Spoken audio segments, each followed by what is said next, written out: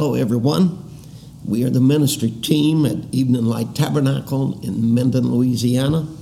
And we're just happy that you joined with us again today for another discussion on the Word of God. In past sessions, we have talked about what defines the church. And in our last session, we were dealing with the judgment that fell upon the Jewish people for the rejection of the Messiah and missing their day of visitation. And I wanted to make it clear that we do not believe that the Jewish people are Christ killers. In fact, the Romans and Gentiles had as much to do with crucifying Christ as what the Jews did. Absolutely.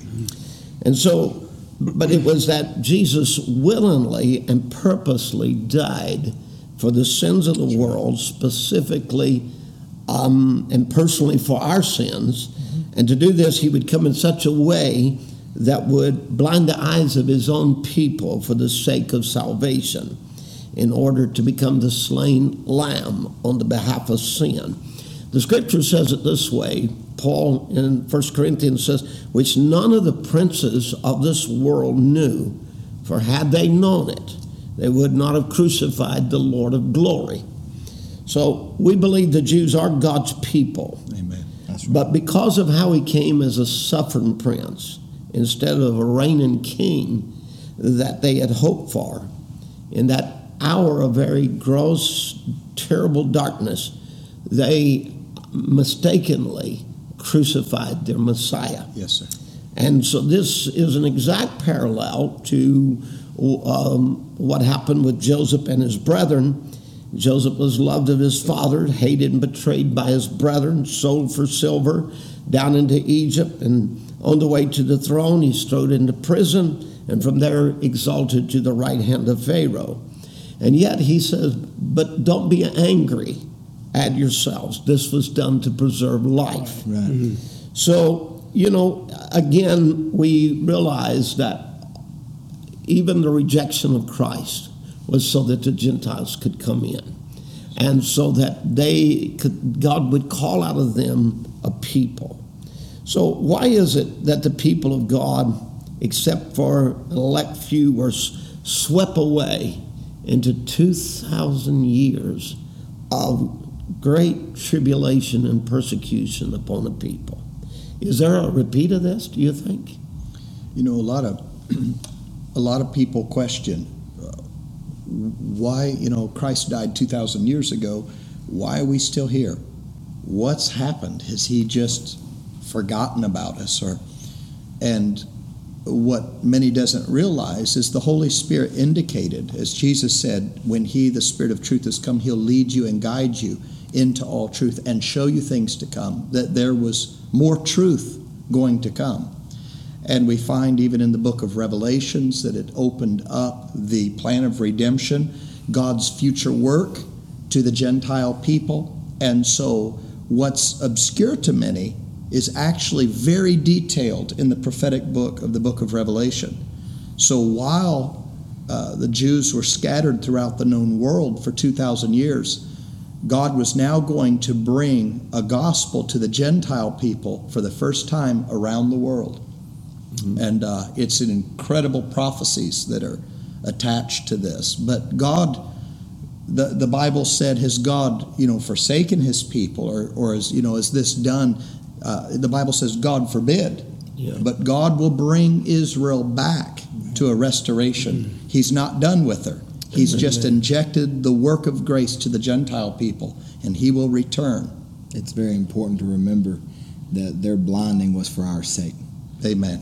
The reason that they went through that is so that we could have an opportunity at the gospel. Mm-hmm. But even you talking about them being swept away in the siege of Titus, those things weren't done without warning, without opportunity to repent. There was warning in the scripture that told them, when you see these things coming to pass, if you're on the rooftop, don't come back down, and pray that you don't have to flee in the winter or on the Sabbath day. And we're in a time where there's been warnings given to the Gentiles. Mm-hmm. Yes. It's not that God's going to come back and strike judgment and people are going to be able to say, well, you didn't give us opportunity. There's plenty of warning and plenty of opportunity once again. Yeah. also it's amazing to me that how they were blinded when Jesus came and done undeniable things that you could not attribute to a man. You couldn't attribute to no man could do what he done. And miracles and signs, like the blind man that was healed, he created eyeballs, and they was questioning him about it, and he said, well, this is a marvelous thing. Never since before the world was formed has a man been given his sight and been given eyes, Amen. and yet you don't know who he is. Yeah. But then you flip-flop it, and now here we're coming back where it's changing back over, and there's also another blinding that's taking place. Mm-hmm. And people are not realizing when they see the same signs of the Messiah, and they're calling it a devil, or they're calling it, a cursed thing, and it's really God again. Amen. They have eyes and cannot see, and ears and cannot hear. Yeah. Mm-hmm.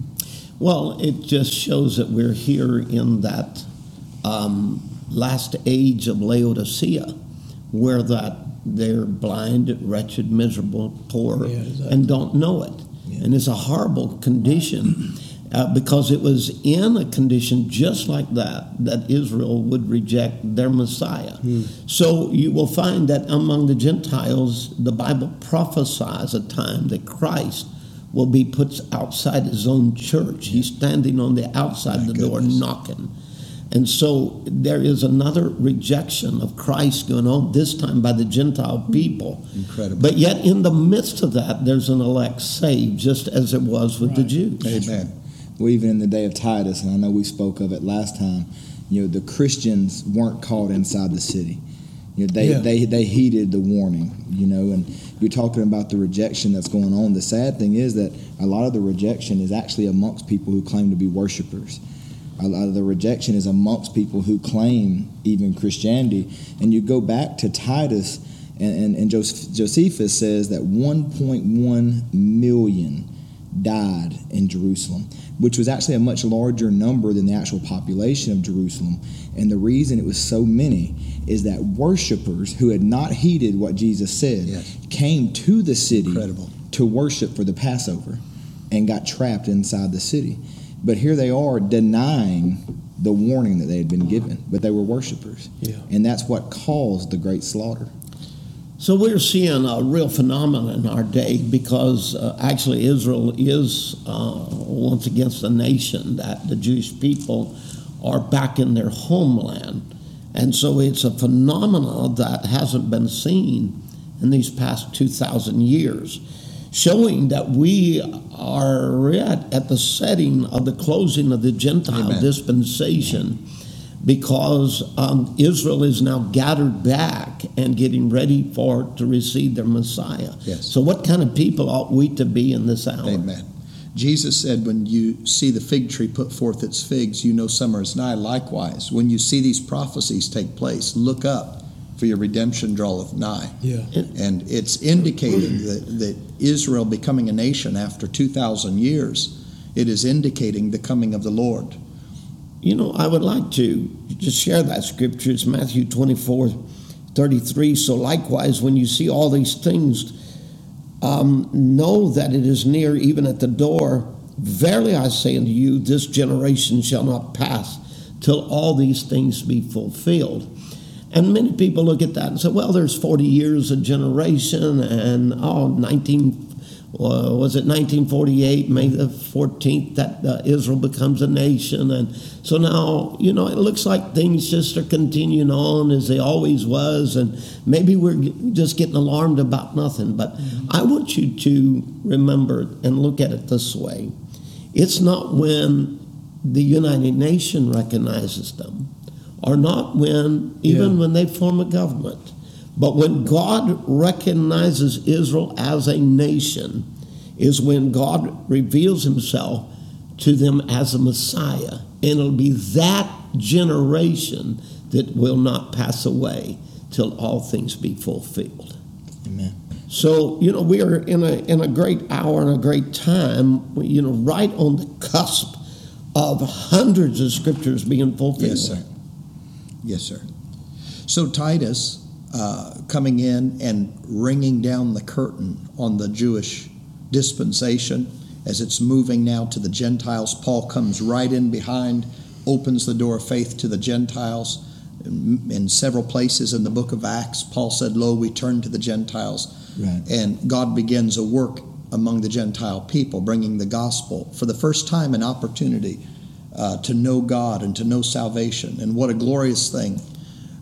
Titus was a type of the end time tribulation period, as he brought the judgment on the end of the Jewish nation. There will be a judgment on the end of the Gentile dispensation. Mm-hmm. And this is called the Great Tribulation period. And a lot of people understand it as the Great Tribulation period, but we understand that there's to be a rapture that goes before that time.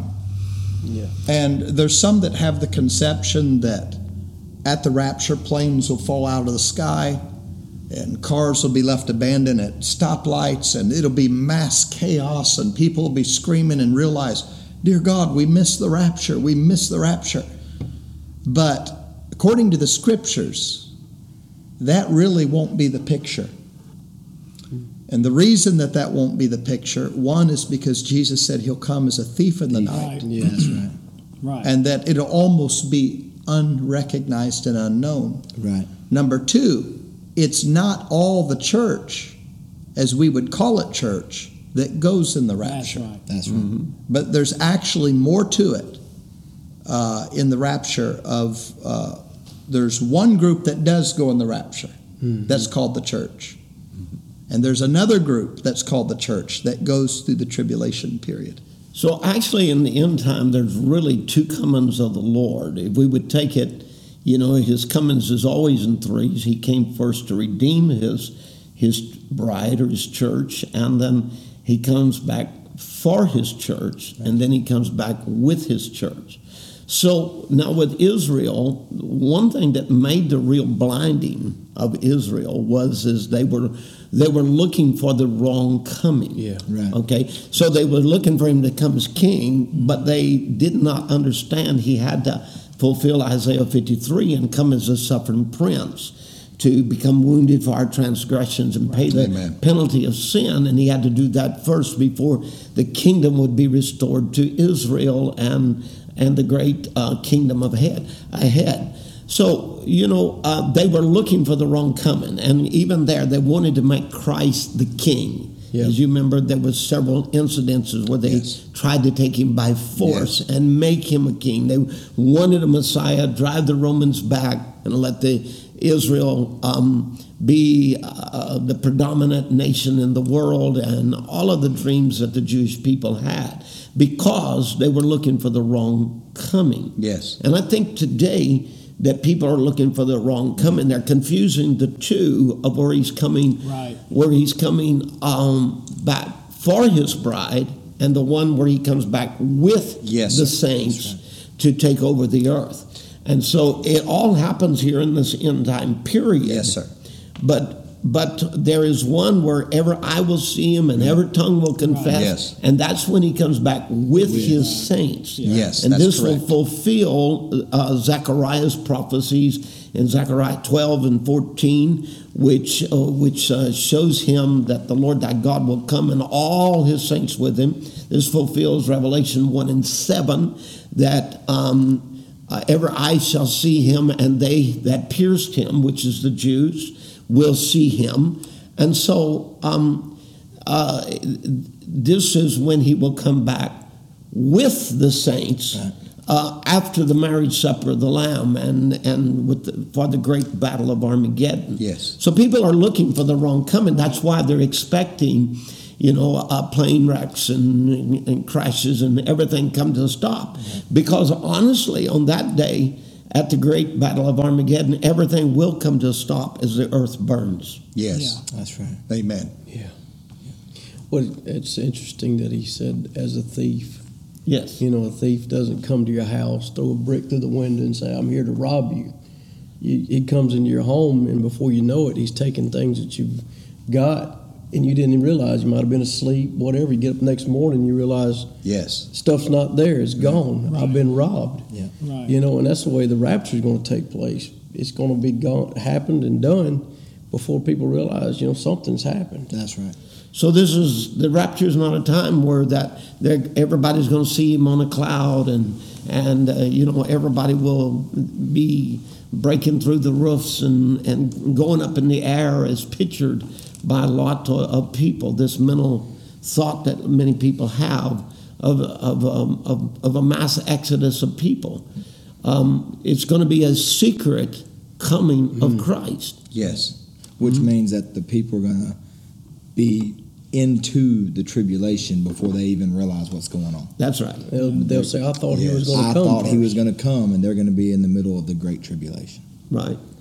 A couple times ago that we gathered together to our discussions, we covered Matthew 24 when he asked three questions. When shall these things be? What shall be the sign of thy coming and the end of the world? And we had covered that in Matthew 24, that Jesus covers many things that would happen in that day, in the judgment of that day, and then also speaking of the last days. And then people can mix those prophecies together and kind of get it muddled up or confused. But it was in Matthew 24 that Jesus gives a rundown of the sign of his coming, the end of the world, and so forth. But at the close of those comments, he begins to repeat himself, that no man knows the day or the hour, but only the Father, not even the angels of heaven. And then he says, there will be two in the field, one will be taken and one will be left. Two in the bed, one will be taken and one will be left. Then he says, watch therefore, for you know not the hour that your Lord doth come. So he begins in several places in Matthew 24. He begins to just lay out, watch, and he begins to emphasize and stress, watch. Yeah. Because it would be something that would be missed. And then that's in Matthew 24. Matthew 25, he goes directly into a parable of the coming of the Lord. Amen. And he speaks of 10 virgins. Right. And he speaks of two groups here, two classes of people. Both are called virgins. Yeah. 5 are wise and 5 are foolish. And 5 make it in, and 5 are left outside. Yeah. Brother Craig, this is wonderful, and I think, as we wrap up this session today, that this will be a very good topic for us to come back to on our next session, and we'll be able to talk about the foolish and the wise virgins, and also this part about no man knoweth the day or the hour. I think there's some very exciting things that we can talk about. Amen. So God bless you today as we wrap up this session of this discussion today. We are glad that you joined with us and look forward to seeing you again next week. God bless. Thank you for joining with the ministry team at Evening Light Tabernacle. For more information on what you have heard today, please visit us at eveninglight.net. May God bless you.